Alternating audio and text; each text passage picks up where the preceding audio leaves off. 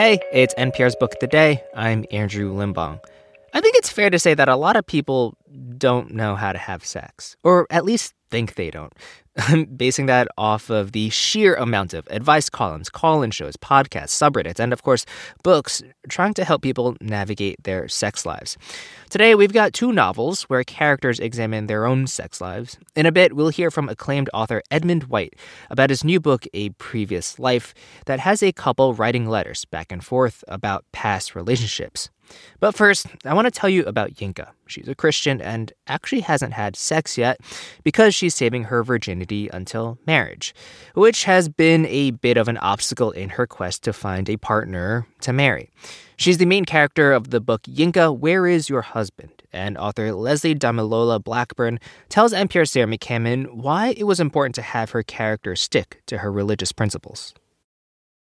Looking for a husband isn't easy. Throw in a family that really wants you to find one, and it can be pretty stressful. And if deep inside you are longing for that companionship too, well, that's a special kind of pain. It's a dilemma Yinka finds herself constantly facing. She's in her 30s, unmarried, and on the verge of eternal loneliness, well, at least according to her mother. Will her aunties ever stop loudly praying for her to find a spouse? Will she find love and on her own terms? All of that is explored in the new novel, Yinka, Where Is Your Husband?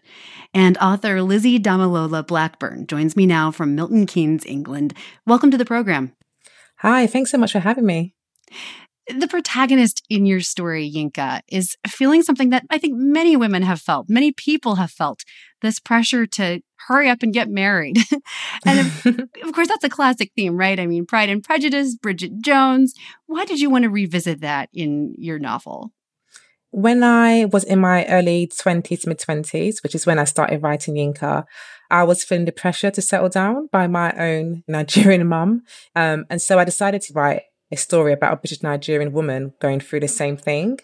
And funny enough, Yinka's story started off as a short story, and I had it on a blog that I ran called Christian Dating Dilemmas, because I really craved to see more Christians in mainstream fiction. The idea to turn to a novel came much later on when I met this fantastic author called Jackie Lay at this blogging workshop that I attended.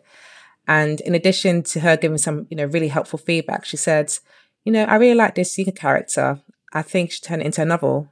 And I did. I took on a challenge blindly, and the rest you could say is history. Why did you particularly want to explore the dilemmas of a Christian woman who's dating? What's different about that? Yeah, I just kind of wanted to show how Christianity is not outdated and how we have a personal kind of connection to a higher power. And I feel like there's lots of people of faith out there, and they might have different, morals or principles when it comes to dating. So in Yinka's case, she's saving herself for marriage because her virginity is very sacred to her. I just kind of wanted to show someone shouldn't feel ashamed of their faith and kind of remove any stigma on it as well. Yinka is a Black woman from a British Nigerian family.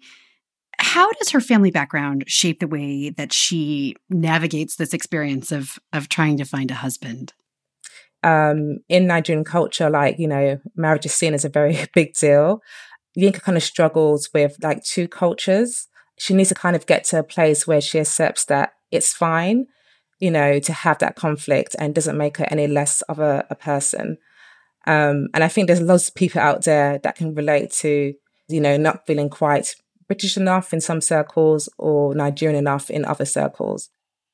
One of the issues you also take on in this book is white European beauty standards and Yinka's feelings about herself. What are her feelings about herself living in a mostly white culture? And what do they mean for her as a woman who's out there, dating? So with Yinka, she kind of looks at society and what she sees and internalizes that. So what she's seen is, light skin and women with Eurocentric beauty kind of being put on a pedestal, or they are the love interest in music videos or in movies. And she's not seen enough dark-skinned women. So she kind of feels okay, if that's the case, then am I attractive? Yinka has to come to terms that she is beautiful and she has to accept it and see it for herself. And that's how she kind of goes on a self-discovery journey to value herself and to find her self-worth. Yinka is also a highly successful woman. She's a professional, Oxford educated. She doesn't really need a man, but we realize pretty quickly that as much as she kind of tries to deny it, she wants a partner. How did she come to terms with that? Yeah, so I kind of wanted to show that, if you want to find love, that's okay. In the same way that, if a person chooses not to get married, that's fine as well. And also, I wanted to show that self-love is the most important love as well. And that in order to truly love someone, you have to love yourself. You've been quoted as saying that you wanted to sort of subvert the trope of the strong Black woman in this book. You wanted Yinka to be a little awkward, a little vulnerable. Tell us more about that. I think in the past on TV, we've seen like a lot of like strong Black women or like the kind of cool Black chick, and we're not a monolithic group. We're all kind of different. So with Yinka, she has that kind of quirky personality where, she likes her lame jokes, but at the same time, she is a bit in tune with like popular culture. Hopefully there'll be, people that can identify with her. That's author Lizzie Dambalola Blackburn. Her novel, Yinka, Where Is Your Husband, is out now. Thanks so much for speaking with us. Thank you.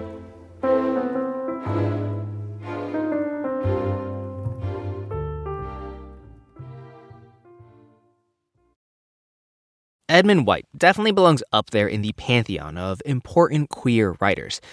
But I get the sense from this interview that he might bristle at that term a bit, even if he understands why it's useful. Because, as he tells NPR's Scott Simon, give it 50 years and everyone's going to be bisexual anyway. It's 2050 and Count Rugger Castelnuovo, a 70-year-old musician, and Constance, his American wife who's 40 years younger, decide to write something confiding and intimate for one another. Let's ask Edmund White to read from an early section of his new novel, A Previous Life. But what should we write, he asked, with a slightly false respectfulness, as one might ask a child which color one should paint a room. Our confessions, she said, in an edition of one, for each other's eyes alone, to be burned after a single reading. The truth, the whole truth, and nothing but the truth. Of course we know the broad lines of each other's life, but we've never been able to put in the fine shading. Oh, come on, don't look so solemn. It'll be fun. It's a little unfair since I've lived so much longer, he said. But you've forgotten more, she said, keeping up the bantering tone. Edmund White, the award-winning and much-admired novelist of books that include A Boy's Own Story, joins us now. Mr. White, thanks so much for being with us. I'm happy to be here. This is a couple that palpably love each other. Why don't they just get each other matching sweaters or something? Well, they do love each other, but she has a kind of morbid fear that he will leave her, even though she's so much younger and at least as attractive. A lot of what they write to each other is about prior romances, and I need to flag for our listeners here that, we might be venturing into territory that some people will find difficult to hear. There's just a lot of frank description of desire and sex, and I mean the basic machinery of sex, isn't there? I suppose there is. There always has been in my writing, and I know some people find that very offensive, but it's just the way I've always written. There's a phrase that I wrote down, and Constance talks, although she's been married to men, she's found women to be better lovers of women, and that with men, quote, it always felt a bit remote, like a robotic arm lifting uranium through a protective screen. I'm sorry. I have to laugh while reading that. I wrote a book called The Joy of Gay Sex, and when we were talking to the original publishers who published The Joy of Sex, they were saying that, of course, books about lesbian sex or gay sex are slightly more obvious to the partners because their body is similar. Whereas the joy of sex, which was for heterosexual couples, there was something of a mystery about women for men and the same about men for women. And so anyway, that is kind of the idea behind that. Forgive me, I didn't know until recently you were in the Stonewall Inn the night of the Stonewall Uprising in 1969. Yes. Yes, I was. I was actually just walking by with a friend, and we saw the disturbance, and then pretty soon we had mixed in with the melee, and it continued for 2 more nights that weekend. Can we ask you to bring us back and tell us what it was like? Well, people call it a discotheque, but it just had a jukebox, and it had a very long bar that was extremely unhygienic because they didn't really have running water. But I had gone there frequently over the years to dance with people. But, Mayor Wagner in the early 60s had cleaned up the city. That is, he'd suppressed all the gay bars because he wanted to make the city more attractive to people visiting for the World's Fair. Things seemed to be more genial by the late 60s. And then all of a sudden, the police raided the bar. So we resisted. Everybody remembers it as being terribly solemn because it was sort of like our Bastille Day. But the truth is, everybody was laughing. And even saying slogans like gay is good, which was meant to echo black is beautiful, struck us as funny because we'd been so oppressed for so long that the idea of claiming our rights seemed vaguely humorous to us. Yeah. How do you feel about being identified as a queer writer? Well, everything in America is niche marketing, and people always say, oh, why aren't you just a writer? And I always felt like, well, I'm not as popular as Saul Bellow or John Updike, but when you write for a minority group, you're sort of essential to them, especially when I first started writing, which was long before there were gay politicians or openly gay movie stars or any other gay figures that you could identify with. Mm-hmm. But, I mean, for example, in this book, A Previous Life, there's a lot of straight sex, too. Well, that's true. I've been branching out. I was just down in Key West at the Literary Festival, and I was sort of brought into a discussion about gay lit, and I said to the audience, doesn't that sound terribly old-fashioned to you, homosexuality? I said, it does to me. I mean, I do feel like 50 years from now, everybody will be bisexual. Age is a theme in this novel. Are there things that are better in your 80s?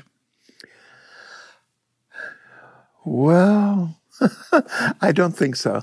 I've had, relatively speaking to the rest of my life, I've had a lot of success with my writing.